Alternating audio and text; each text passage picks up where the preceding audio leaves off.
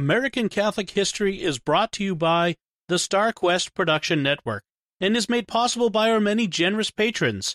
If you'd like to support the podcast, please visit sqpn.com/give.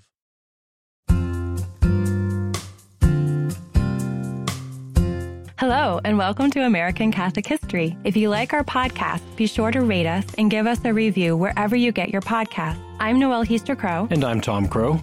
Today we're talking about how James Longstreet, Robert E. Lee's old warhorse, suffered rejection from his fellow Southerners but found a home in the Catholic Church. Longstreet was born to an Episcopalian family in 1821 in South Carolina and spent his early years working with his father on the family farm. He was clearly a hard worker from an early age because his dad gave him a rather interesting nickname. Yeah, his father noticed his rock-like character and started calling him Kepha. Okay, not Kepha, but Pete, which I'm told is Southern for Kepha. And the name Pete stuck. Like a rock. Even General Robert E. Lee called him Pete. So that's just a little Catholic foreshadowing by dear old dad. You know, you're ridiculous. Yes, I am. Are you petered out yet? Ooh, well played. Anyway, he became Pete, so he had to become Catholic eventually. His name was changed. So anyhow, Pete goes to West Point, where he wasn't an especially good student. Right. He graduated 54th out of 56. But while there at West Point, he became good friends with a number of guys who would become Union generals in the Civil War, including Ulysses S. Grant. Longstreet and Grant were actually stationed together in Missouri at the beginning of their military careers. Longstreet was a groomsman at Grant's wedding, and Grant married a distant cousin of Longstreet, so they remained lifelong friends. But when the Civil War broke out, Longstreet resigned his commission in the U.S. Army and joined the Confederate cause. Yes, he didn't want to do so, and he actually called it a sad day, but he felt that the states had a right to secede, and if his home state of South Carolina voted to do so, he would basically obey the call to defend that decision. So he reported to Richmond and was made a brigadier general in the new Army of Northern Virginia. He quickly distinguished himself as a competent leader of infantry, and eventually rose to lieutenant general, becoming one of the most important corps commanders under the man, the myth, the legend, Robert E. Lee. When General Thomas Stonewall Jackson died at Chancellorsville, Longstreet actually became Lee's right-hand man. Longstreet, already known as Pete, came to be known as Lee's old warhorse because of his reliability and readiness for every fight. And then Longstreet was actually second in command at the Battle of Gettysburg, and his decisions contributed to the doomed Pickett's Charge, the complete and utter failure of which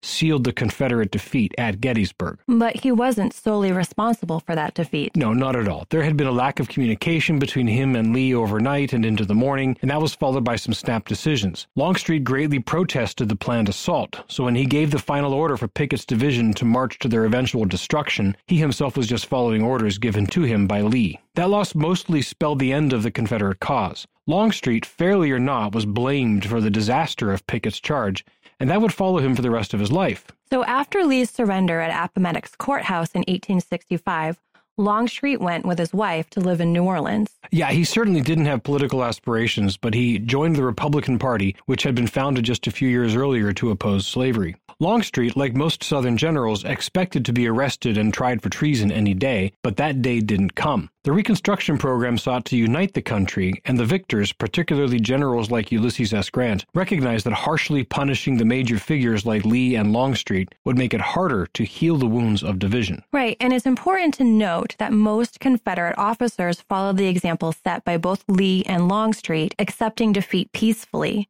They did not support any sort of ongoing guerrilla warfare to undermine the peace and keep the war going. The Union had won, they would support it. Right. Most wanted to contribute to the recovery and healing. So encouraged by his old friend, Ulysses S. Grant, Longstreet applied for a pardon, but President Andrew Johnson, who was a Democrat, refused. In a meeting with Longstreet, President Johnson told him that he, Robert E. Lee, and Confederate President Jefferson Davis were the only three people whom he could not pardon because of how much trouble they'd caused the Union. But in the end, that didn't matter because Congress, which was heavily Republican, took action on its own and restored his citizenship in 1868. And later that year, his old buddy, Ulysses S. Grant, won the presidency on the Republican ticket. Yes, and 6 days after Grant was inaugurated in 1869, Longstreet was appointed the Surveyor of Customs at the Port of New Orleans, and eventually he was given a number of other positions in the federal government's Reconstruction efforts, spending time in charge of the police force in New Orleans and as head of the Louisiana militia. Later in life, he was even appointed ambassador to the Ottoman Empire. Wow. But let's stick to his time in New Orleans right now. During his time in charge of security and policing in Louisiana, he actually commanded a troop of black militia soldiers to put down a rising by a group called the White League. This happened in 1874. Yes, and Longstreet was actually wounded in that battle and was locked up as a prisoner in his own customs house. He was kept there for 3 days until federal troops arrived and forced the White League from the city. And a year later, for the sake of his own health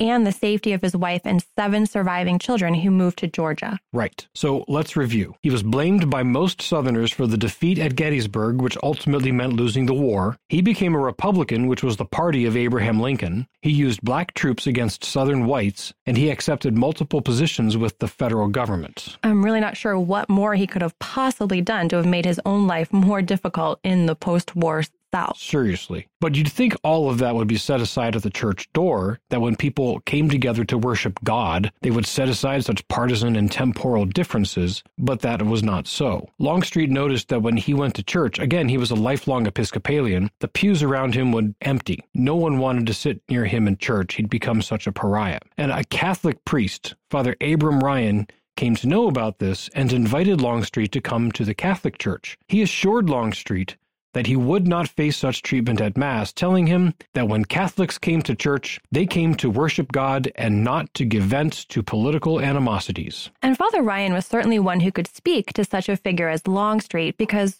while Pete was one of the more important generals in the Confederate Army, Father Ryan had been a chaplain in the Confederate Army, and through his extensive writings actually came to be known as the poet priest of the South. What this really makes me think of, this relationship between Father Ryan and Longstreet, is the accompaniment that Pope Francis and others talk about, that we are called to meet people where they are and walk with them toward Christ and his church. Certainly. And one thing led to another, and James Longstreet, the old Episcopalian, lived up to that Pete nickname his dad had given him, and he was received into the church in March of 1877. Longstreet lived another 27 years as a devout Catholic. His wife Louise died in 1889 after 41 years of marriage, and he spent the first half of the 1890s writing his memoirs, mostly to refute the attacks on his war record.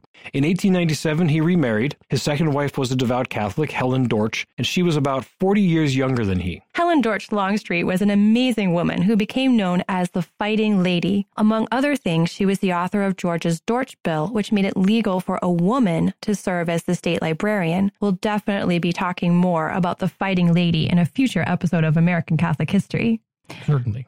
After James Pete Longstreet died in 1904, Helen Dortch Longstreet would spend much of her remaining 58 years working to rehabilitate his name. And if you look at contemporary accounts of the Civil War, it is clear she succeeded. You've been listening to American Catholic History on the StarQuest Production Network. If you've been enjoying our podcast, please give us a rating and a review. To learn more about today's topic, to find previous episodes, and to send feedback, please visit sqpn.com/history. You can email us at history@sqpn.com or follow StarQuest on social media at facebook.com/StarQuestMedia or on Twitter at SQPN. I'm Noelle Heaster-Crowe. And I'm Tom Crow. Thank you once again for joining us on American Catholic History on StarQuest.